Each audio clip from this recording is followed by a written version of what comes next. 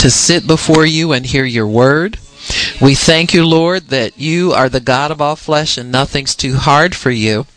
Lord, I just ask you to help us today to understand you, to trust you, to invest our time and our energy, our thoughts into you, our being into you, that we would trust you and trust you alone.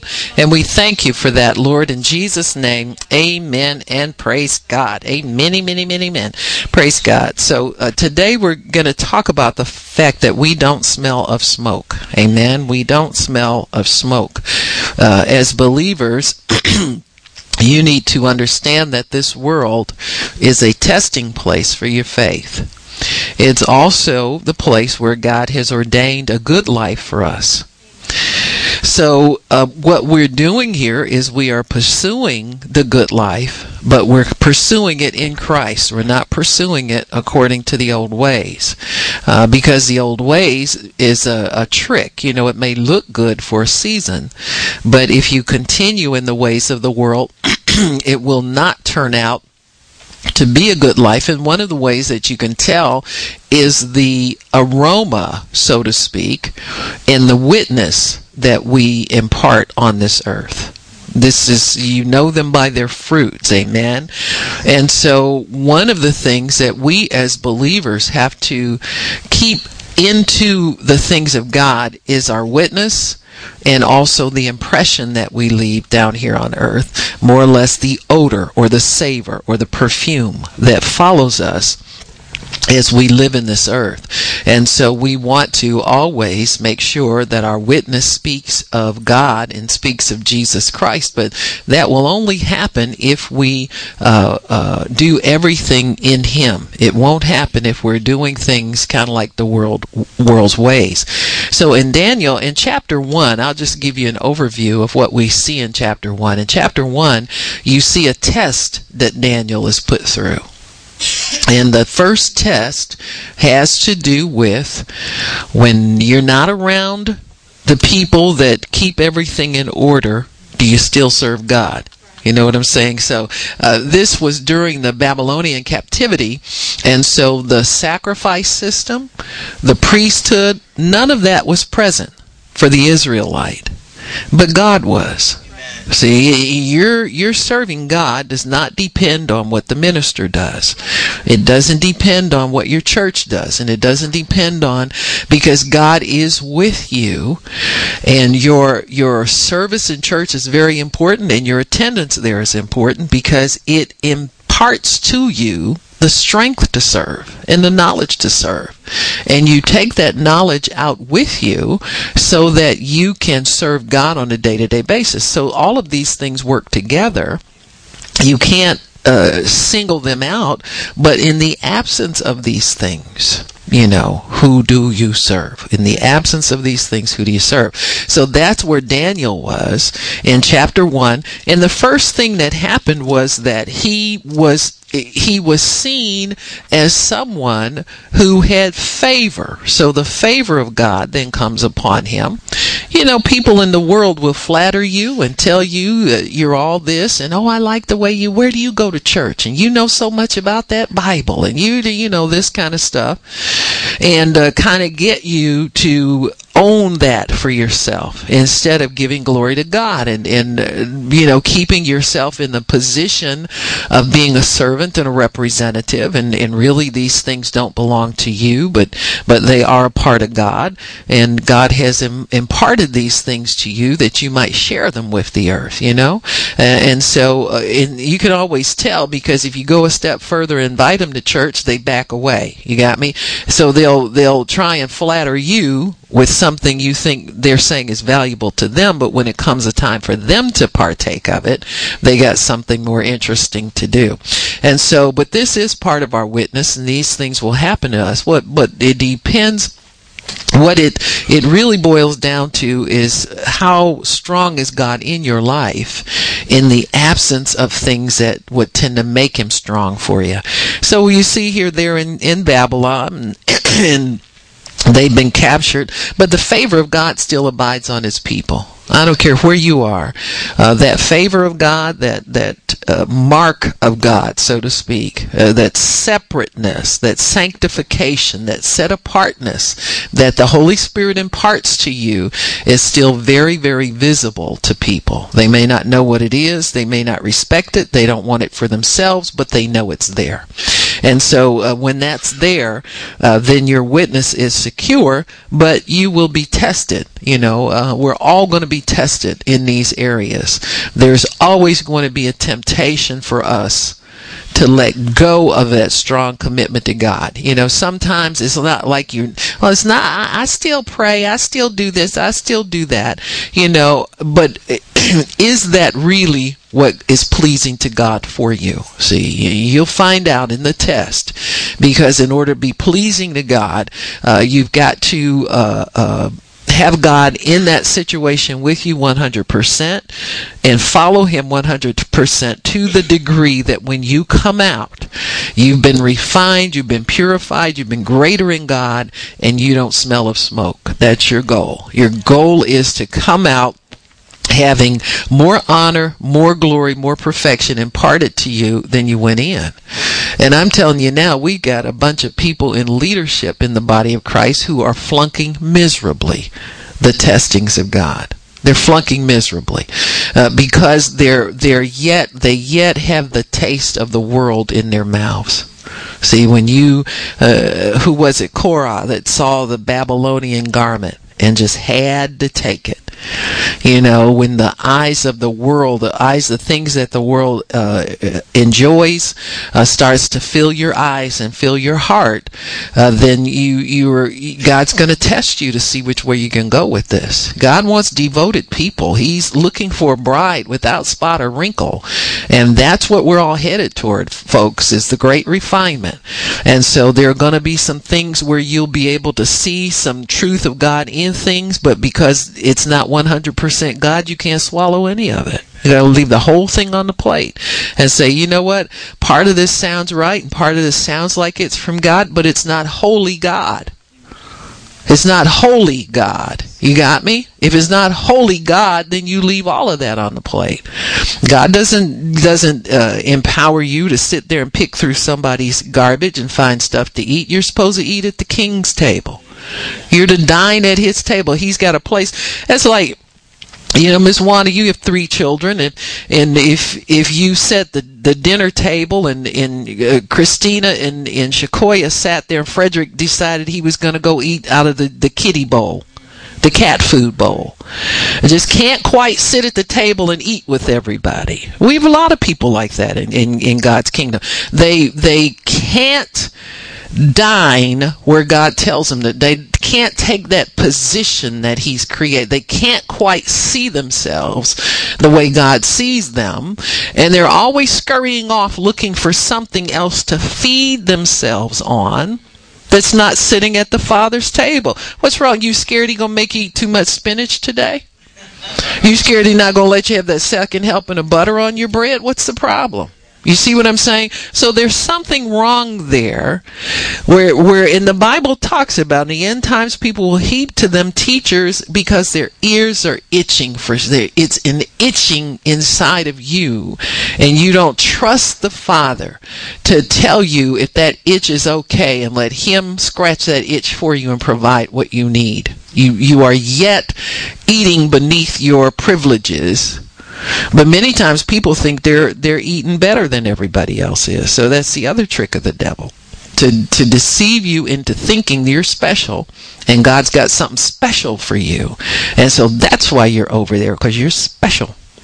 And so we have to watch ourselves with these ideas, these identity problems that we have.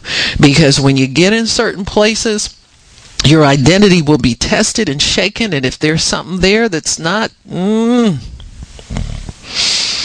So in Daniel chapter 1, it says here, verse 3, this is the captivity. King spoke to Ashpenaz, the master of the eunuchs, that he should bring certain of the children of Israel, not everybody, certain ones. You got me?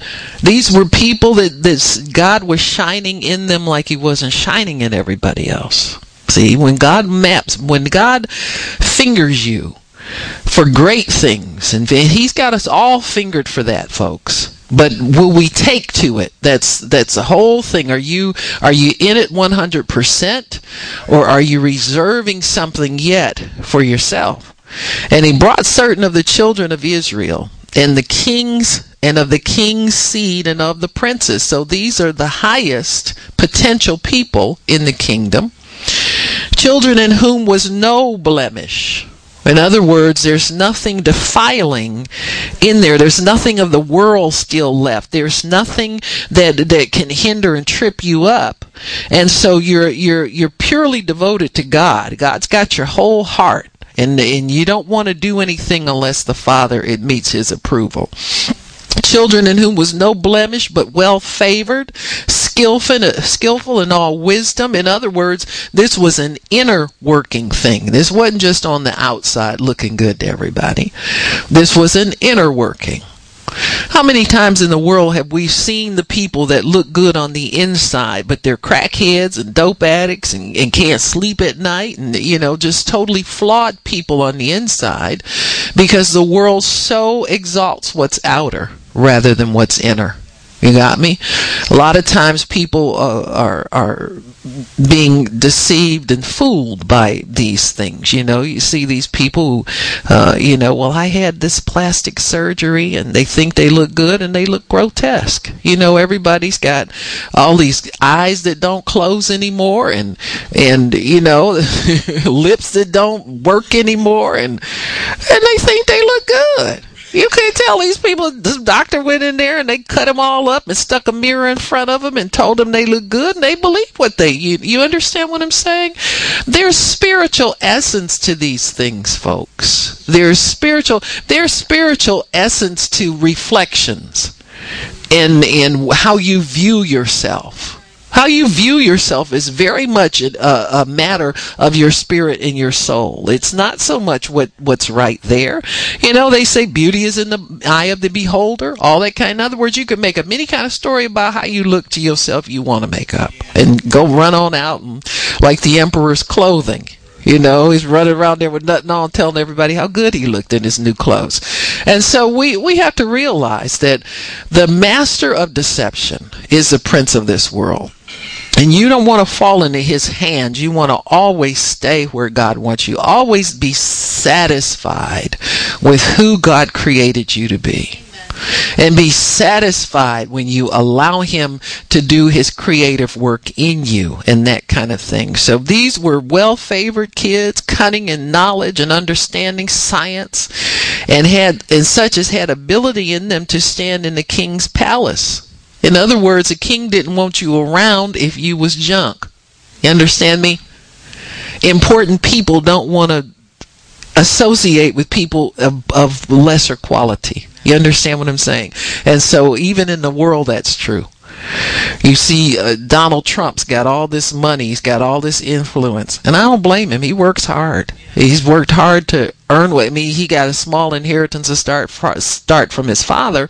But where you see him at is as a result of his effort and hard work. His first wife helped him quite a bit when they first got started. But he's put a lot of effort into it. And so when these people come and don't measure up, I don't blame him for getting rid of them. They just don't fit in with where he's going. I wish Christians could be as discerning. If somebody doesn't fit in with where you're going in God, number one, you got to know where you're going. So that's a big part of the puzzle, a piece of the puzzle right there. You got to know, and you got to have from God where you're on your way to. You got me? And if you find that there are people that come into your life that don't fit in, you got to be willing to walk away. You can't always be running behind you, picking somebody up and carrying them because you think that's the way to live. You've got to allow God to bring people in and out of your life. It can be tough sometimes if you're one of these emotional kind of people. If you get lonesome easily, or you feel like you're incomplete and all this kind of nonsense. You just you gotta learn how to let God fill you, and when there's something else going on, he'll bring that into your life. You got to be patient to wait on God to bring things into your life. So they had all these great abilities, but they still need teaching. You got me? It says here, whom they might teach the learning and the tongue of the Chaldeans. So that's us. We got to be taught the learning and the tongue of God. We've got gifts, we've got abilities, but we still need teaching and we still need learning. And so these young men knew what they needed, and part of their training was to eat the king's food. If you're going to be identified with something, you got to go 100%. And so when you're identified with God, we eat the food of the Word, don't we? We listen to the Word. We speak the Word to ourselves. We use the Word to minister to us. We use the Word to minister to others. So we eat God's food every day.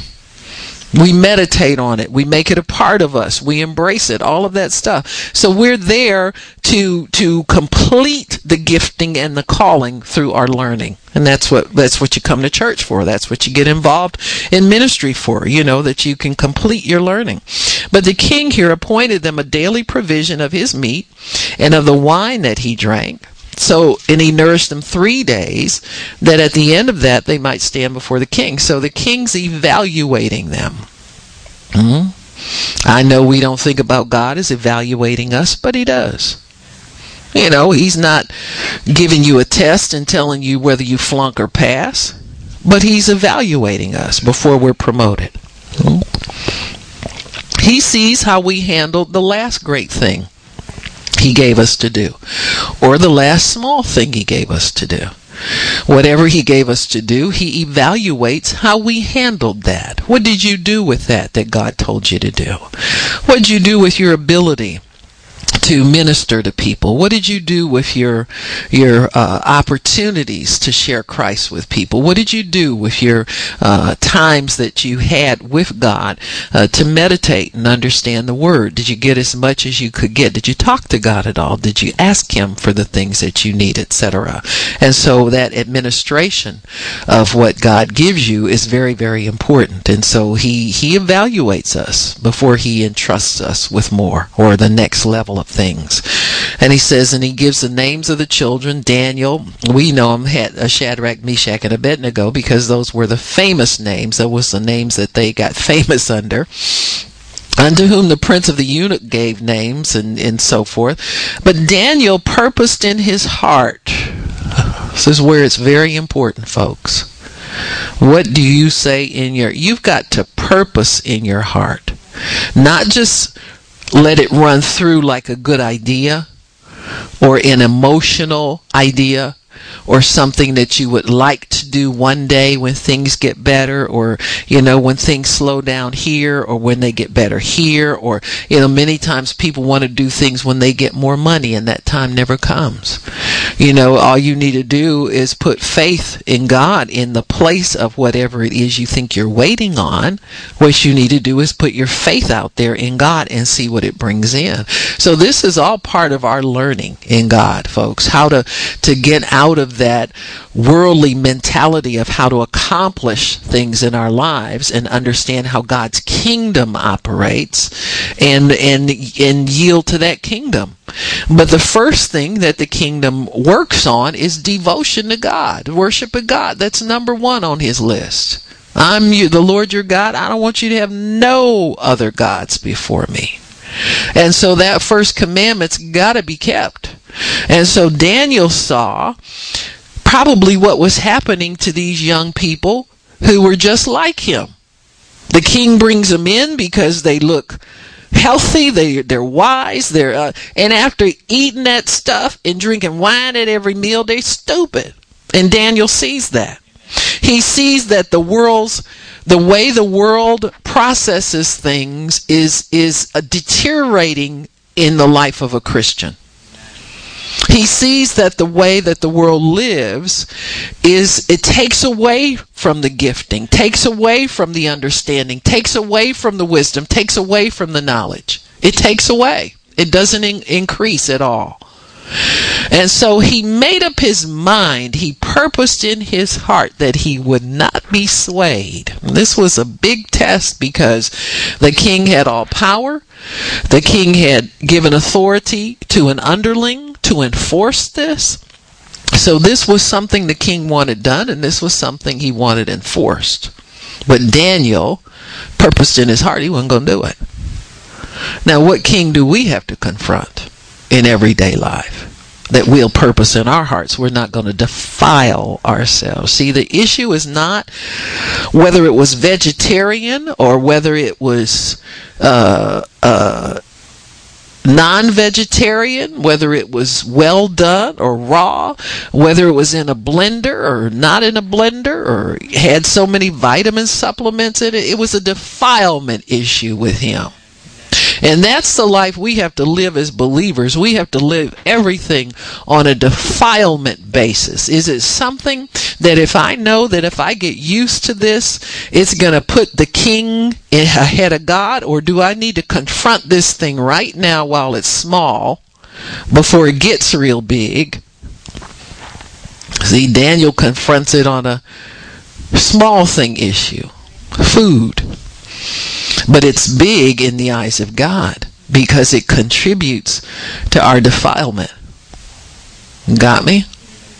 In other words, how much money are you going to spend on tapes that talk about financial prosperity, as opposed to tapes that tell you the greatest commandment is love and how to love somebody you really have been on the outs with for years, how to mend some family breaches and fences, how you know, see, those kinds of teachings get very little attention. They get very little play. But the ones that tell you how to take the known world and how to have great material things and all, they get tons of people writing in for that stuff. They get tons of people taking that stuff. Some of the people who sell tapes on your personal development, relationships, and so forth, some of them sell a lot of tapes, but after a while people don't buy them because they don't apply it. You got me? They just sit there and boy, that was a nice teaching, and let's sign up for the next conference so that we can get seats in the front row, so maybe they'll take our picture on television, that kind of stuff. And so it can deteriorate very easily into a worldly type of component. So you have to purpose in your heart for certain things. You can't not make up your mind about what does God really expect out of me? What am I supposed to be doing day by day to show my love and my devotion? What does God really want me? This is how you purpose in your heart certain things. You don't do it because it's the end thing to do, or we just had a teaching on it, or somebody else taught on it too, and all this kind of stuff. You gotta have something more than that in you. You got more than that in you. Much more than that in you. I was thinking about it, how many people we have now that are on these, and these are secular TV shows. It's not even these people. It used to be you had to sacrifice if you wanted to be a Christian and be on television and be in control of your whole program. You had to find somebody who was willing to do that, which really meant you had to pay. It usually meant you got to get out of your pocket and pay somebody to get you on there so that you can give the message, hopefully, that God gave you to give. Now we've got people who are curious about Christians, and they're wanting to pose us in more of a negative light, so they'll create a reality show for you. If you let them go around and follow you around and follow your family and all this kind of stuff, they'll throw you a bone. They'll throw you a union scale or whatever, or they cut back the number of times you're shown on television so they don't have to pay you so much. But the filthy lucre thing always will draw some people to it. And so now you've got these Christians who don't mind. See, the things that you do in public aren't just shown. things that you do in secret that God could forgive you of, that were personal, used to be personal between you and God, now are public knowledge, and you have to answer for those things. That's your reputation now, where your life was hid with Christ in God at one time, like the word says. Now you've sold that, so that your personal life now, in other words, the world gets to create your personal image instead of God creating it and you being a witness for Him and allowing God total freedom in your life the way it used to be.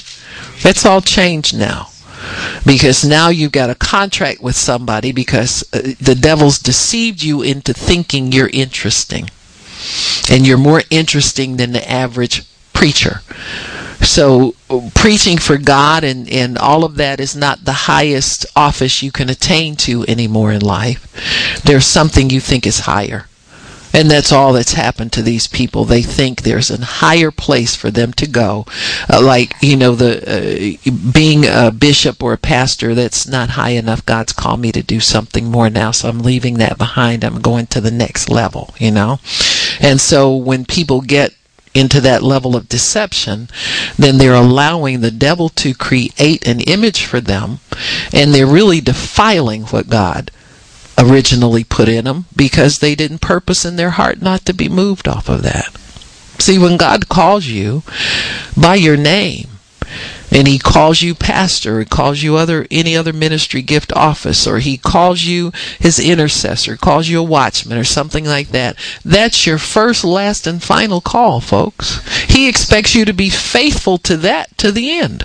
That's what all of this is about. Those who endure to the end, those who are faithful to the end, will receive the crown of life. All that stuff, it's about your faithfulness to be the same little person you started off with, whether they talk about you a lot or they don't talk about you at all. You're going to be the same. That's purposing in your heart, folks, that this is who you are, and you're gonna max out on this identity and not go looking for something else.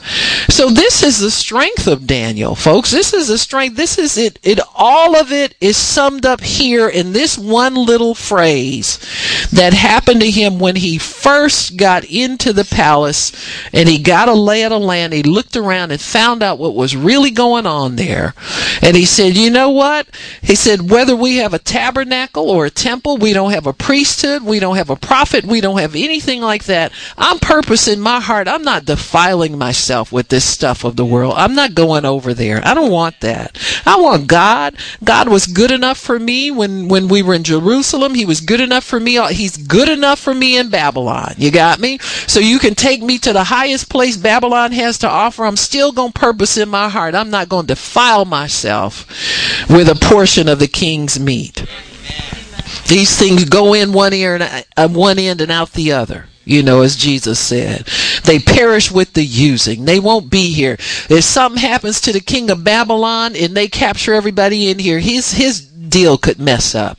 But I know God will be there forever. He'll be there forever for me, and I'm going to stay true to Him. So that's all this is about, folks. No matter what goes on in the world, if you're in a high place, you're in a low place, whatever place you're in, you must purpose certain things in your heart that you're not going to defile yourself. Not that you're going to not go past a certain level, that you're not going to go there at all. You got me? Because when you start going past the certain, I'm going to be here until they start talking about so-and-so. No, you just make up your mind. If you're for God, you're for God. I don't care what they do out there, Some people think they can give a little bit on this and give a little bit on that, and they're still okay with God. You got purpose in your heart, no defilement. You're not defiled, period. And anytime you embrace what the world has, that's a form of defilement. We start embracing these ideas. All Christians can be wealthy, supposed to be wealthy. We're supposed to have the world's goods. We're waiting on a wealth transfer. All this kind of nonsense. That's not what your life is about. Your life is not about that. My goodness, how are we going to win a world that's everybody?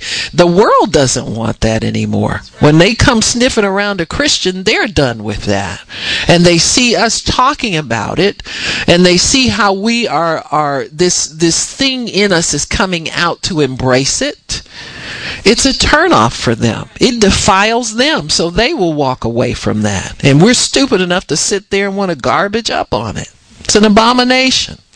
And so we have to realize that that's what this life is about. Not defiling yourself, purposing in your heart not to do it.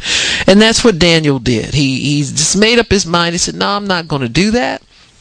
But he did it in a way that was not rebellious, wasn't religious. It wasn't done to make anybody feel less than him.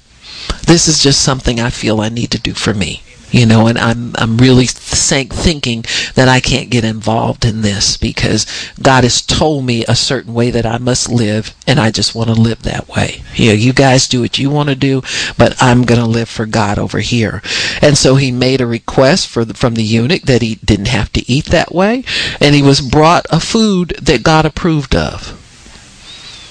Yeah, you know, God must approve of these things, folks. He's got to approve of these things. He's got to approve of the way we handle these things. He's got to approve of it. And so he says, the prince, in verse 10, the prince of the eunuchs said to Daniel, I fear my lord the king who's given you this. And he says, I don't want you to look worse. I don't want this to have a negative effect on you. And so, do you know that God can take care of how you appear to people? He can take care of that. You don't have to, you know, you don't have to eat the seagrass, and you know, everybody's buying these bullet blenders and juicers and all this kind of stuff. You know, and I've been through this so many times in my life. I'm shocked people still do it. Everybody, you go to anybody's house anywhere, and there's at least 2 or 3 juicers that they used to use that they don't use anymore. Or, you know, when the fad is through, you see them all on the table at people's garage sales. Or it's same thing with the weight loss stuff. You know, the insanity workout. You know, just that name right there is going to make me go take another nap. You know, I'll just wake me up when all this insanity is over. Because I ain't getting insane about this tent that I live in. You understand what I'm saying? Because it's going to be left here. You got me? At my good mafia funeral, people come up and stick a pin in you, make sure you're dead, you know. I don't believe she died after all this. You know, been around so many years. Yes. That kind of stuff. Yeah, the tent is going, you know, it's going to perish too. It'll go back to dust. So we're not investing that much in it, you know. It's just ridiculous. Totally ridiculous. I was somewhere the other day and this little woman I was at Rachel's school, and she said, for the longest time I thought you were Rachel's mom. I said, really? She said, yeah, because she said, Ryan's her dad, right? And I said, yeah. I said, I'm his mother's sister. She said, you couldn't be. I said, I like you. Why haven't we spoken before? I could have talked to you. Could have been talking to you for months now. Never, you know. Amen. But the fact that I don't think about it, it's not on my mind. I'm not planning to go to a plastic surgeon. I don't have time for that. I'm not going to put money out. It's nothing. Does not cross my mind. What does cross my mind is the Word of God that says He renews my youth every day. I'm waiting for it to hit every part of my body and carry my little tent for the rest of the years I have to carry it around this earth, and that's the end of that, folks. I'm not looking to, you know, if I thought people really came for how I looked, my goodness, I'd never show up. And most other preachers wouldn't either. Please give me a break. So Daniel purposed in his heart, folks, if you don't get anything else out of this teaching, you star that, underline it, highlight it, whatever we do nowadays. But that's what's going to take you, what you purpose in your heart to do.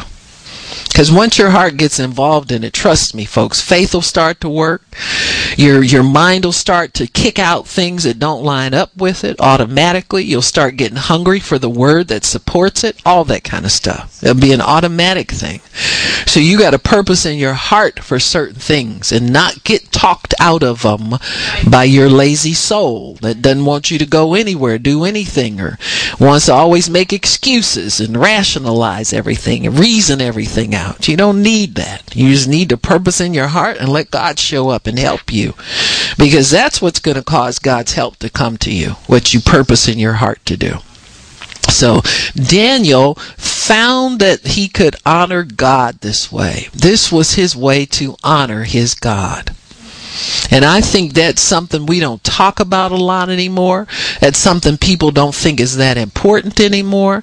But I'm telling you, what you do to put a good reflection on God, what you do to let people, God, I want people to know that you're a good God through me. I want them to know that you're a loving God, you're a trustworthy God through me, God. Let that happen through me.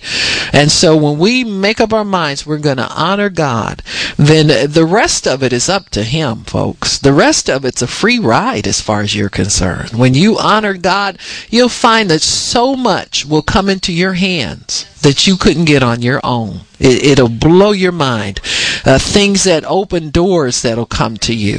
The best of everything will come to you first. You'll get it first before anybody else gets it, because of the God that you serve. He'll honor you that way. So Daniel just did that one thing, refused to defile himself with the king's meat. We got to decide what the king's meat is in our life. What things defile us. Sometimes we wander. Some people think everything's about them. You know, and we get caught up in trying to create this kind of image for ourselves that we think we want to live out of. You know, we want to be somebody who's known as this and who's known as that, and you know, we want this opportunity and that opportunity just for ourselves. But if you'll purpose in your heart not to defile yourself, and God, keep me from the wicked way, keep me from ways that don't benefit you and what you're trying to do in this, or keep me in the center of your will, keep me. And it starts in your heart and in your mind, what you think about. You know, what's in your mind most of the time? You know, how to help people, how to get the word more active in your life, how to do more lining up with the word of God, how to challenge yourself to do more things by faith and quit shrinking back in fear of everything. You know, when a thought comes to you for how to advance in life, don't let you talk yourself out of it because you think you can't do it. You know, that's number one killer. That's a defilement right there, is that I can't do it. That impotence that hits you when you start thinking about you. You know, I can do all things through Christ who strengthens me. God, you give me the strength and I'll do it. I'm trusting you to be my strength. I'm trusting you to be my wisdom. Trusting you to be my sanctification, my holiness, that I can get through this thing undefiled, because the devil's not snagging me every time I turn around with some goofy thought I keep holding on to. I'm 100% yours. And that's what Daniel purposed in his heart to do. And so Daniel was brought into God. This was his immediate reward for that. Verse 9. Verse 8, he purposes in his heart. Verse 9, he's immediately rewarded. All you had to do was act on that thing, that idea inside of you, that God idea, that you were not going to go man's way, you're going to go God's way. That God idea. That's the one we're talking about. And immediately it said, verse 9, now God had brought Daniel into the favor and tender love of the eunuchs. See? Because he made up his mind he wouldn't go the world's way. I don't care what it costs me. I'm not going to do it. All Daniel really saw at risk was a place he didn't really care to be anyway. That's right. See, when being important, the way the world sees importance, is your meat. That's going to be a killer of purposing in your heart against defilement. There are some people who like just being around the important people, period. It's a defiling thing.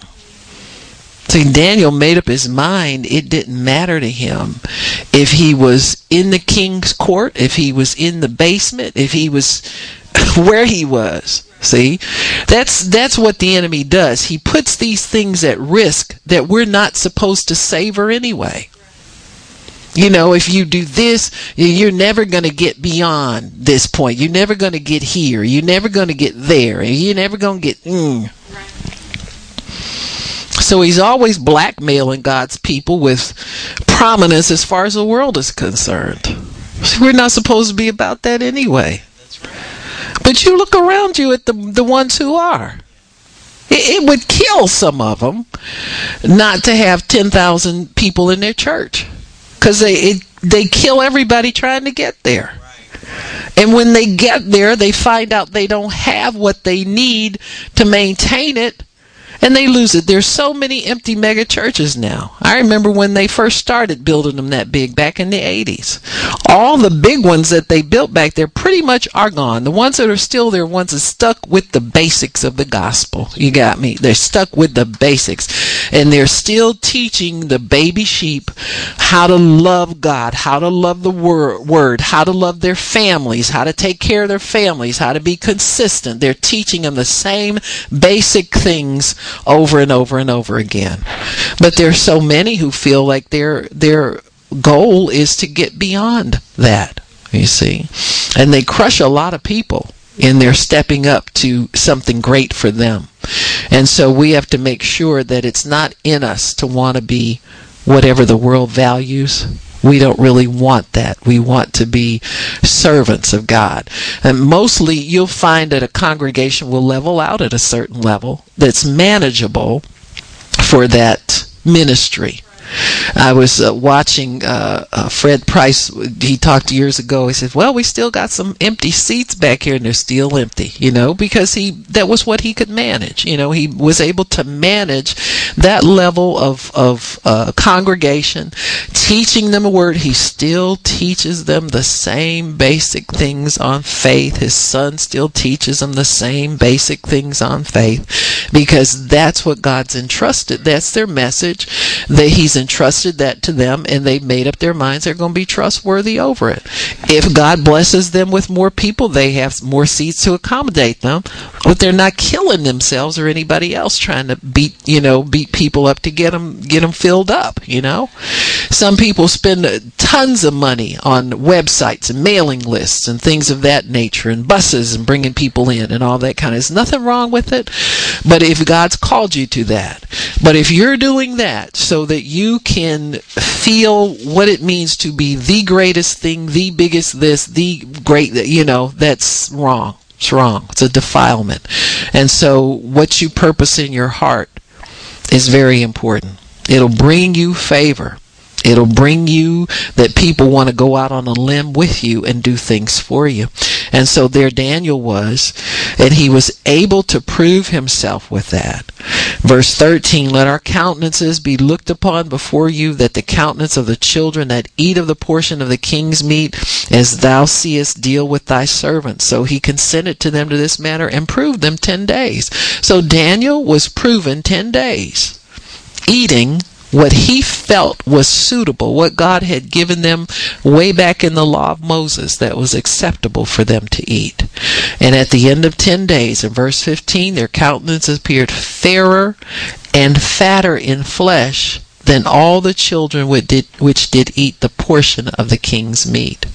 So, when you stick with God, you purpose in your heart to stick with God, you'll shine out as being better in countenance. Your face will reflect the shine of God. There will be a health there.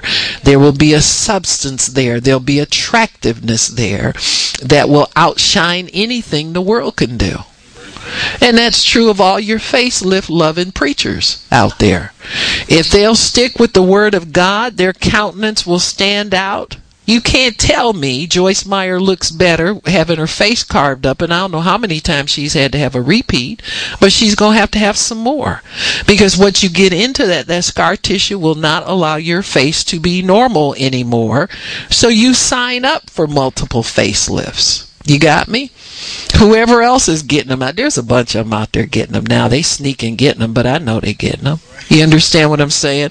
Because they never had confidence. You don't hear anybody out there now saying, I use the word for my appearance. They used to say it. They tried doing it when Brother Hagin would get on their case because he used the word for everything. They would jump on the word and try it. You understand what I'm saying? But they was thinking in the back of their mind, well, if this don't work, I got to look at my face on TV every day. I don't see how I can stand that, But you can stand it, but you got to rely on the word. If you can trust the word to get your bills paid and everything, why can't you trust the word with your body? This makes no sense to me. Makes no sense to me. It'll be a good challenge for you to withstand the pressures of the worldliness that is around you if you can trust God with everything. Don't tell me it doesn't make a difference. It does. At some point you'll get to a crossroad where the world can't do anything for you anymore. They run out of answers. In fact, they're out of answers already. Your best deal is to trust God as much as you can from the beginning so that you don't get to rely on what the world does. Ever. That shouldn't be what you rely on. You rely on what God has for you. If God directs you a certain place or something like that, it's something different, but you go to God first. It'll shock you what God will do for you if you go to Him instead of going your usual route. Take a detour sometimes and see what God has in store for you. So, in 10 days, getting off that stuff, Daniel looked better. All it took was a 10-day test. It's not about taking forever for God to show you something. It's amazing if we trust God, how little time it takes for Him to show that He's superior to the world's methods, to show you that His methods are superior to the world's methods. So when we're too big on the king's portion, what do we all can cut back on some things and rely on God more. Sometimes too much TV, too much gossip, too much listening to nonsense, too many games. I look at my little phone and all the downloads on there. Most of them, I don't even know what they are. It just sounded good. I said, can I use this? I'll ask somebody, is this something I can use? What you think? It sounded good, so I'll put it on there. And they look at it and they say, well, I don't know if you could use this. Yeah, I guess I just better stick with the phone portion. If I can master all the phone, I'm doing good. A little email and stuff. But but we're always looking to get into more. You understand what I'm saying? To getting in deeper. Daniel didn't do that. He just cut it off. He's, I'm not going there. I don't know where this is going to lead.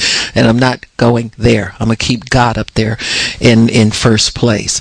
And so the king had them come in. They stood before the king. And in verse 20, it shows you the payoff. See? In all manner of understanding. They're 10 times greater. Found them 10 times better than everybody that's in the natural. Now, if you have this going for you in God, why get involved in nonsense that the world is? It's because we never purpose in our hearts not to cross that line. Never. You got a purpose in your heart not to go beyond a certain level. It's got to be done. You got to make up your mind. I don't care who preaches it. I don't care how much fun it looks. I don't care if everybody in the church is doing it. I purpose in my heart not to go beyond a certain level in the way I live my life. Not going there. I don't care. Cross back over again if you cross the line, but come back and purpose in your heart. Everything's not for you. Everything's not good for you. And everything's not prescribed by God for you. And this little thing that church people get in them, they kind of like dare themselves to go over and do these certain things, and think they can always come back like Samson. Amen. Preach. Go sleep with a harlot and shake it off. There's some stuff you can't shake off. The wages of sin is still death. It's going to catch up with you at some point. When you least, it's always when people think they got away with something is when it shows up. The wages start to pay off. And so you have to purpose in your heart not to defile yourself. You start out a certain way with God, and life will test you. You know, you start out a certain way with God, you got to stay with that way in Him. You can't get up there and get prominent and start taking ideas from everybody. You know, these things have to be purposed in your heart from when you were small. It's amazing when we're small and nobody knows us.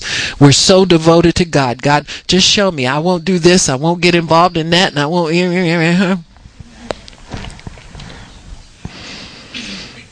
I gave up work in the world when I got saved. And I found out God wanted me to work for Him. And everything that I've ever tried to make extra money never goes anywhere. Why? Because it'd be defiling me. You understand me? And God will remind me. He said, remember way back when? I said, oh. But God, like now it's different. No, it's not. I'm the same, you the same. Cut it out. So when I realized that was a sincere vow on my part and God was helping me to keep it, I quit goofing around. You got me? We can purpose in our heart certain things and never veer over into areas where we're not supposed to be. You know, I promised God I wouldn't wear slacks in the pulpit. I don't care who else wears them. I care less. I don't show my calves. My skirts don't get that short. Y'all don't come here to look at my legs or look at nothing else. I'm a voice. You understand? And I keep it that way. It's nonsense. You know, people just get really stupid.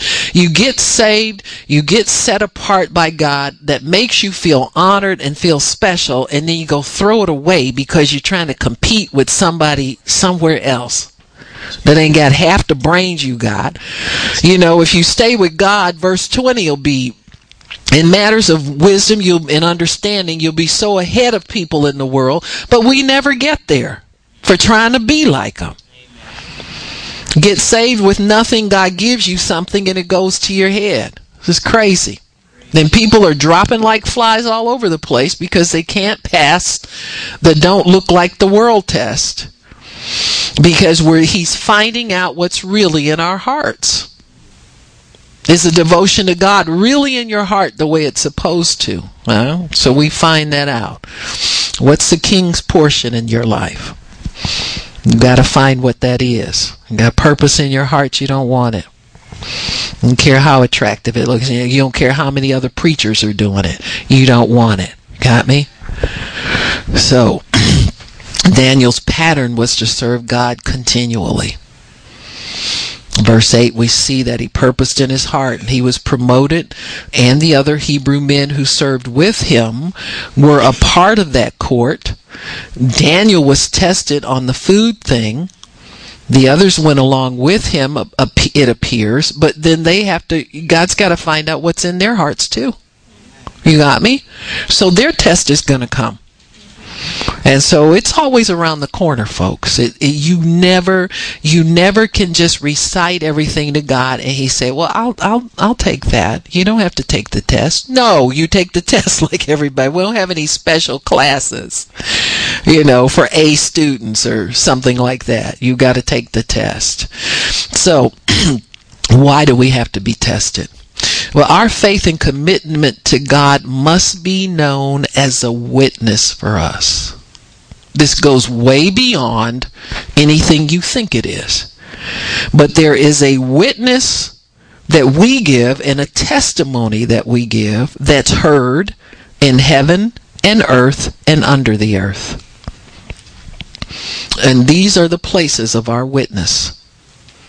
And we have to be tested so that witness is heard. It's not heard until we're tested. What you say before heaven and earth and the forces of hell makes all the difference in the world. That is your testimony, and that's your witness. When we witness, we demonstrate by our lifestyle whom we serve and who we honor. So we have to honor God with our words. We have to honor God with the way we live. We honor God the way we spend our money. Honor God the way we relate to friends and enemies. You got me? You have to honor God in all these ways. This is our witness. If we honor God, He'll be with us in the testing.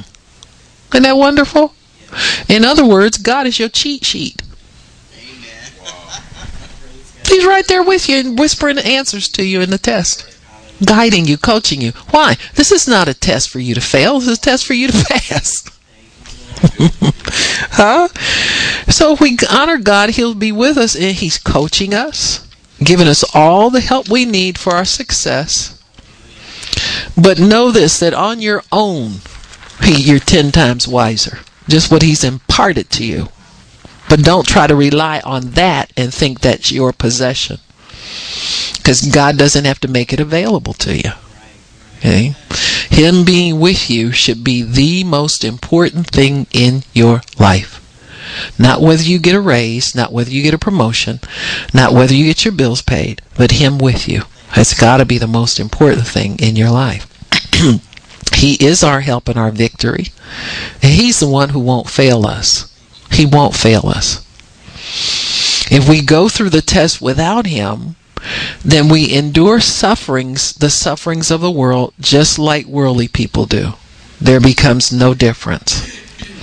So if we defile ourselves by engaging in the love of the world, things that the world loves, when difficult times come, we go through it with, and the Bible says He'll be merciful to whom He'll show mercy, to whom He'll show mercy. He's sovereign in that respect.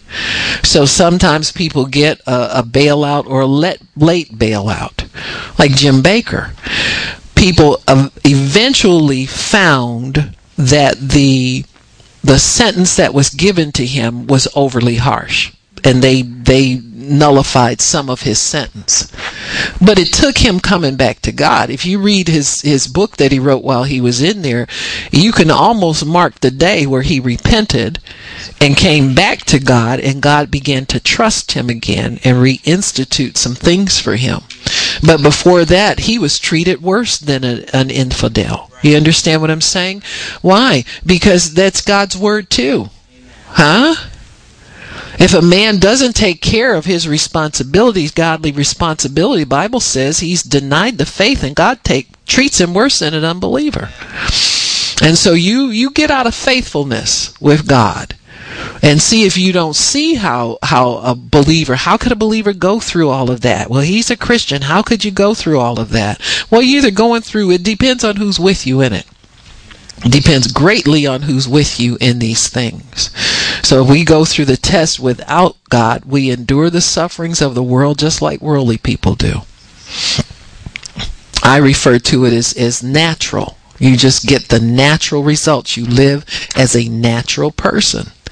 Now, you may have an edge because you understand some things, spiritual things, but you don't know if they're going to work for you here because you've let go of the one who owns that stuff. God owns the gifts of the Spirit. He owns His wisdom. He owns all of those things. So if you give yourself over to the natural, you got to ride it out naturally. It's like I'll see people sometimes. They'll, we've been standing on the word where their health is concerned, and they'll finally wind up going to the doctor. I said, well, you got to wait till they release you, because instead of giving it to God by the Spirit, and when the devil says, "I'm gonna kill you," you say, "I'm gonna kill you." You understand what I'm saying? You don't answer that back.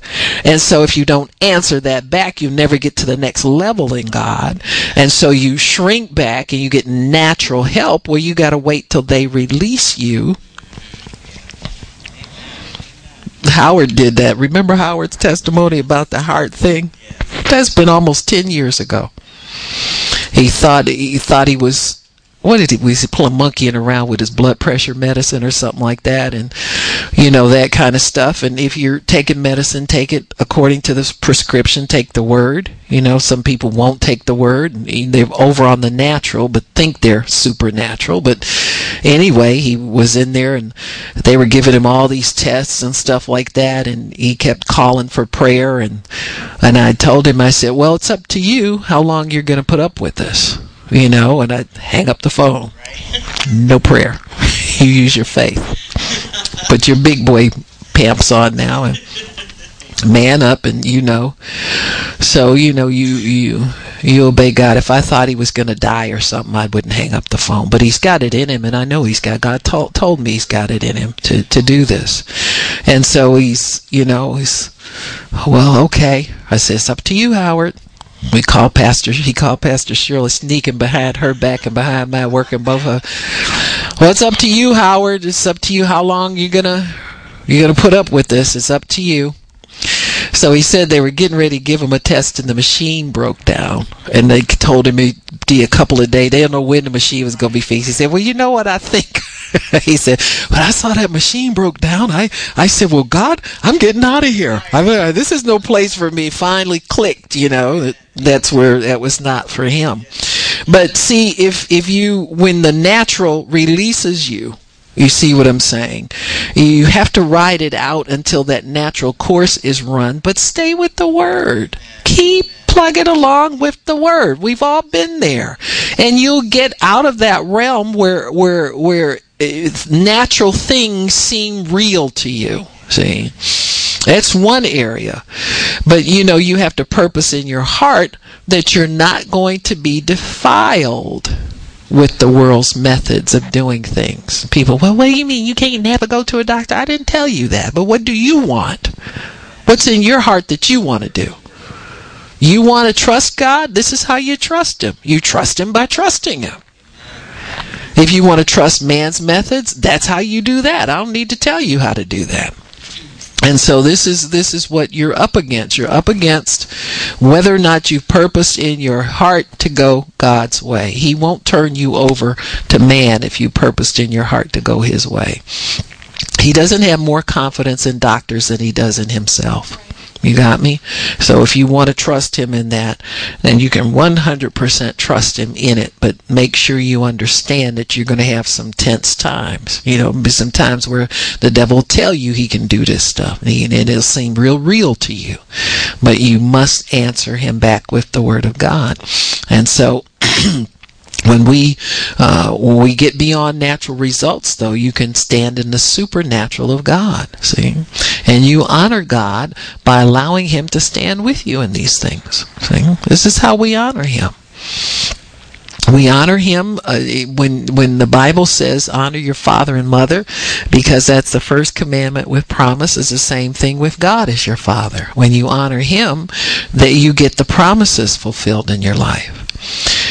If your witness is shot, then confusion results. And many people shoot their witness because they dishonor God by not purposing in their hearts to stay with Him no matter what the cost.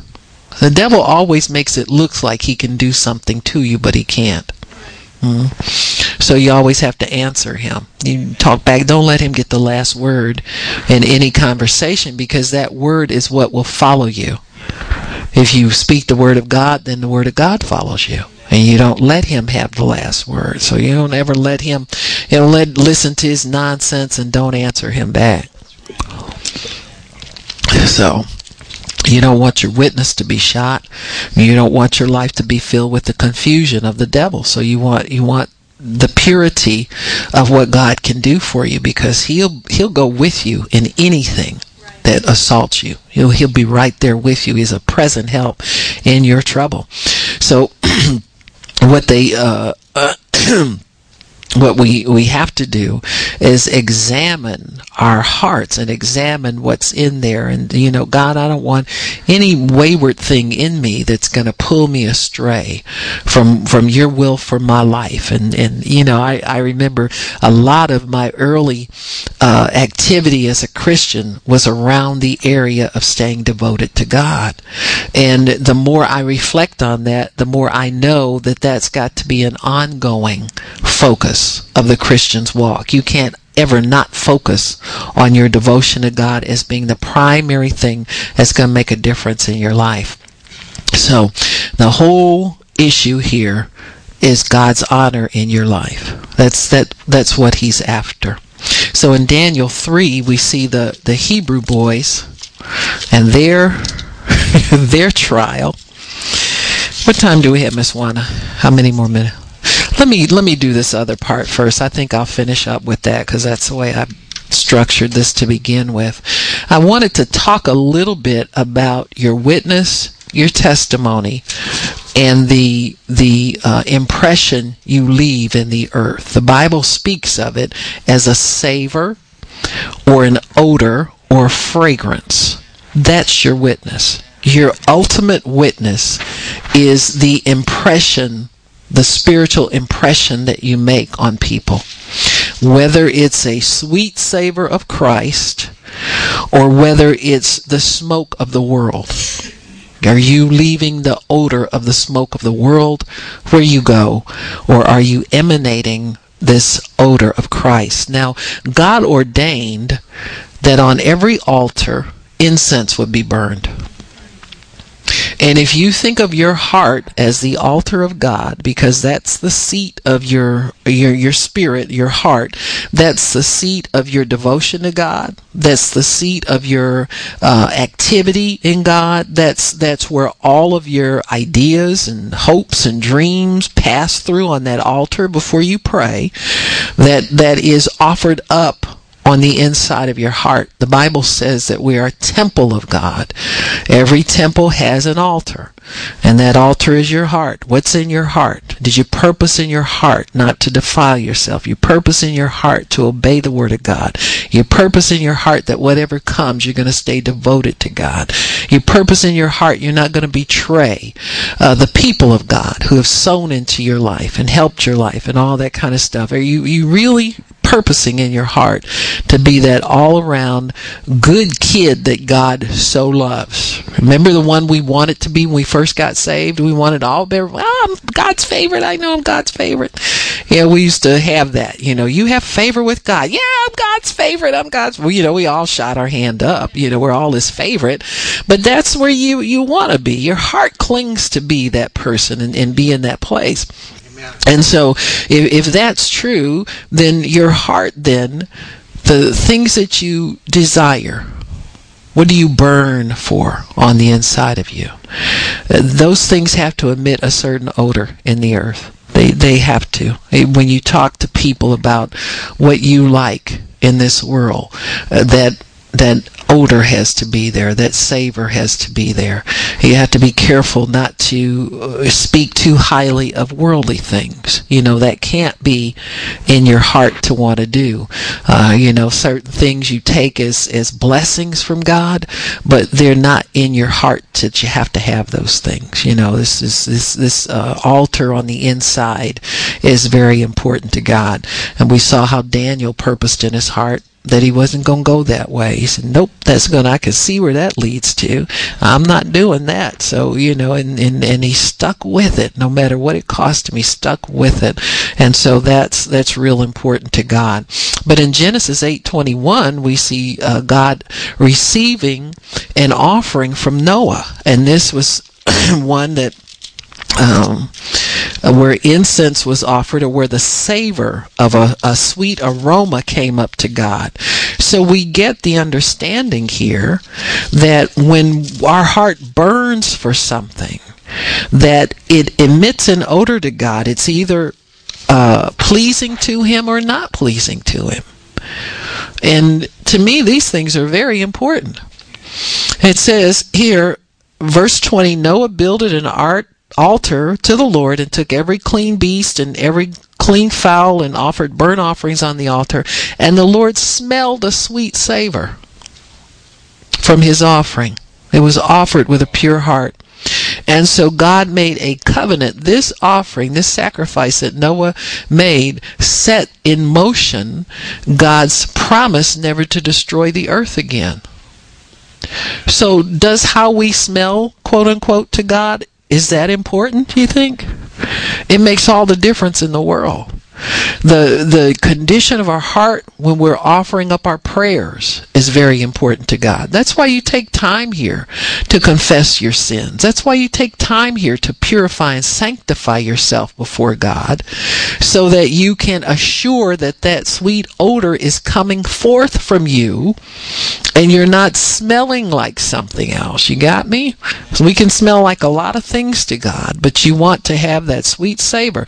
So I believe that savor came because he honored God and served him.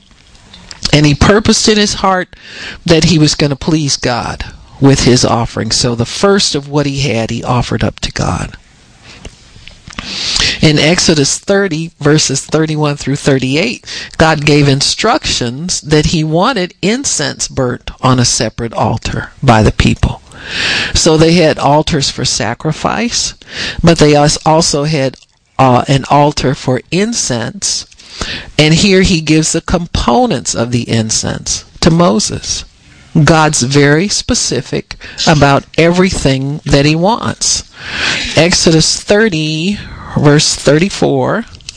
One of the reasons God's specific is because it's not that he's so picky. It's that he wants to guide everything that we do. He already has an idea in mind. And I think that's wonderful to know. All we have to do is let go of our nonsense and flow with his idea. You know, makes it so easy. But so often we got our own ideas. Don't want to let them go. In verse 34, the Lord said to Moses, "Take unto you sweet spices, stacia, this onkia, these are galbanum sweet spices with pure frankincense. Of each shall there be a like weight." So it's equal parts of all of these spices. Some of them are perfumey enhancers. Some of them make the scent last longer, that kind of thing. So this is something that perfumers will read and get ideas from it, because I think the first one is something they still use to prolong the odor of certain notes in a perfume. You know, that to do that is a very complex thing. You know, people who make really nice, good smelling perfumes and make a lot of money have to know what they're doing. And here God put the put the prescription right there. He says, "Make it a perfume, a confection after the art of the apothecary, tempered together, pure and holy." So you had to beat this stuff down till it was a fine powder. And then you put some of it very small, put it before the testimony in the tabernacle of the congregation where I'll meet with you. It shall be unto you most holy. And as for the perfume which you shall not make to yourselves according to the composition thereof. It shall be holy for the Lord. So don't use this at home. You got me? Don't put it in there with y'all other stuff. Now, it's kind of interesting that I think it was frankincense.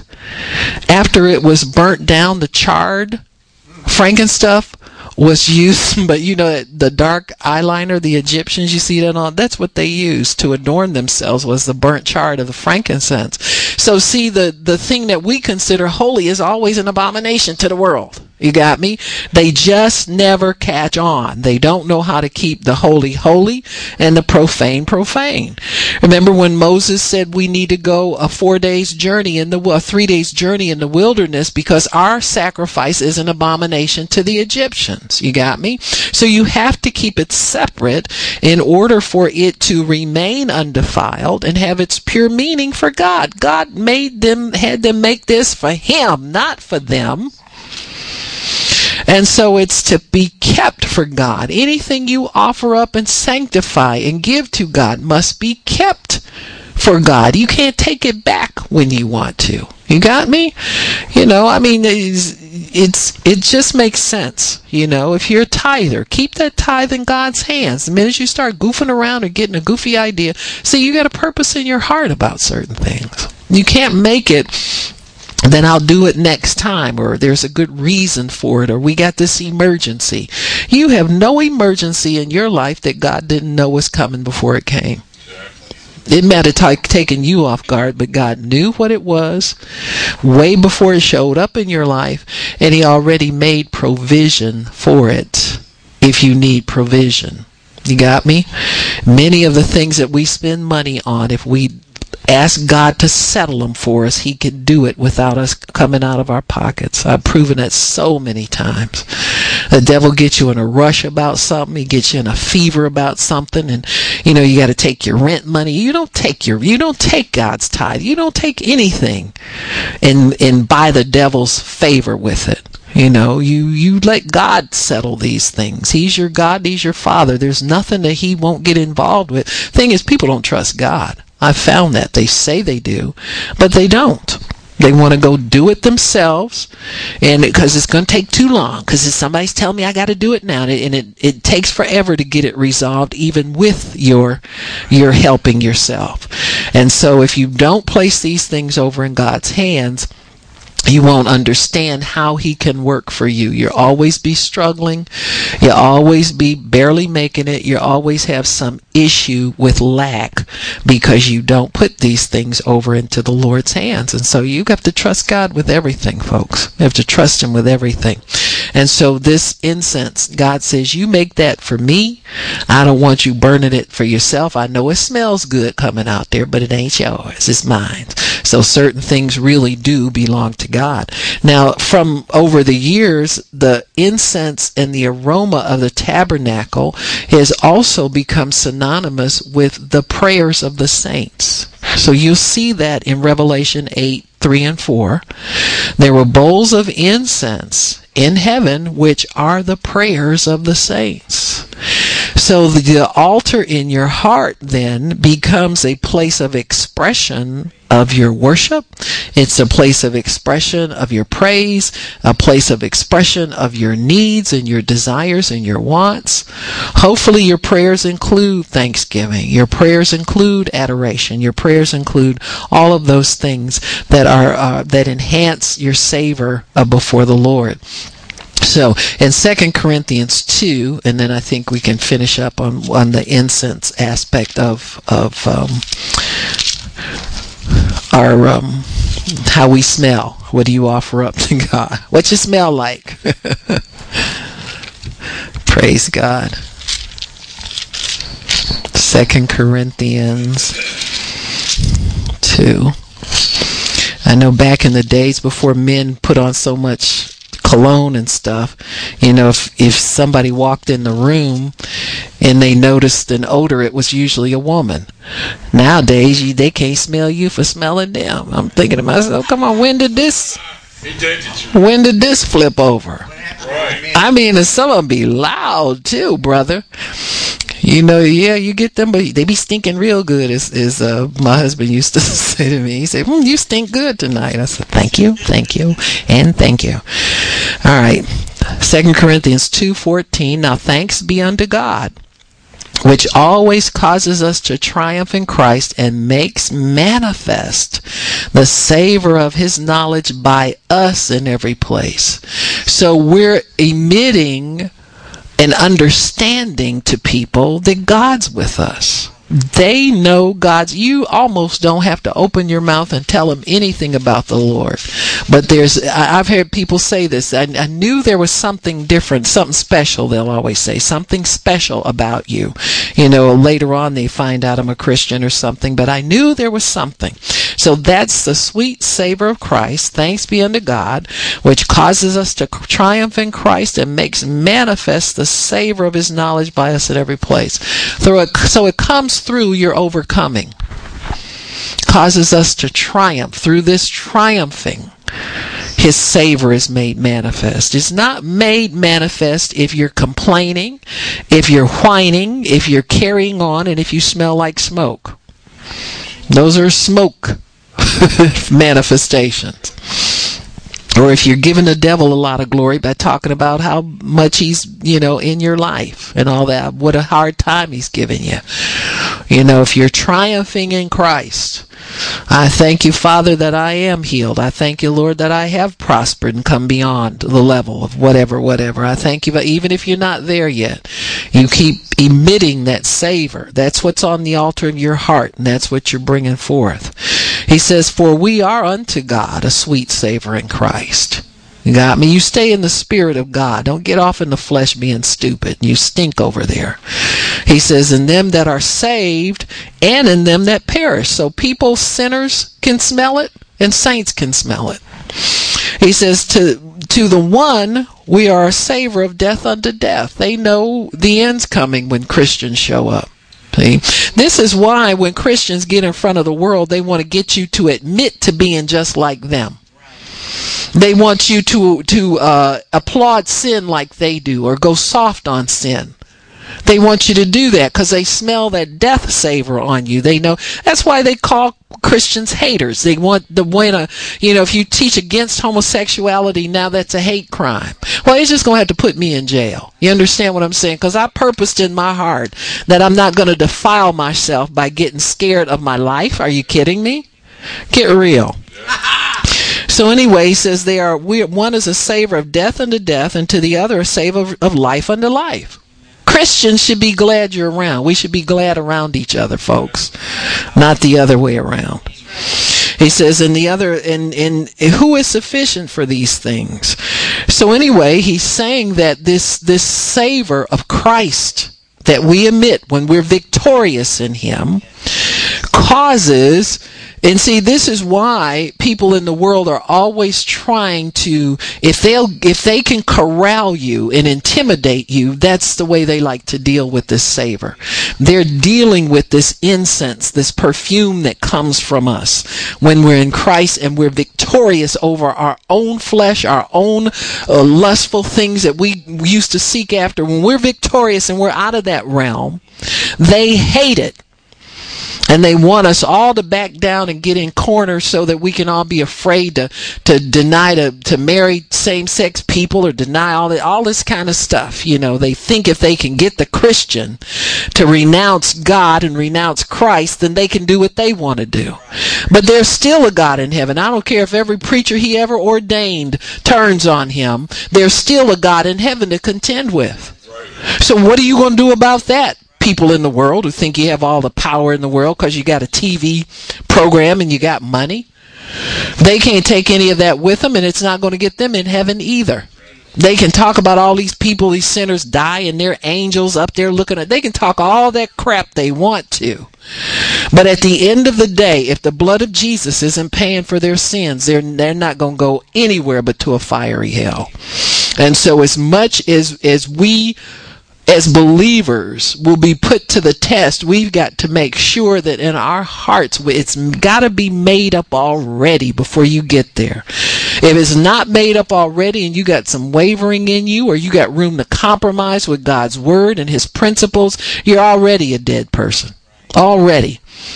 And so we have to make sure that, as Daniel did, you got to know what you going to do before you even get there. You got purpose in your heart before you get to the place of temptation, that you're not crossing the line ever for nobody, nowhere. I don't care how many people write into your ministry and tell you could be doing this, and no, we're not doing it. We're doing what we always did. That's a done deal. That's a made up mind, and that's a purposed heart. We're not going. Our heart is fixed.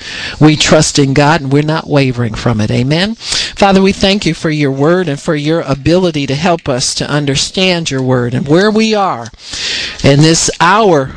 As far as the church is concerned, Father, we thank you that you have a worldview of a victorious church that can stand where you've called us to stand, that we're without spot, wrinkle, or any such thing. And we thank you and we honor you for it today, Lord, in Jesus' name. Amen. Praise God. If anybody needs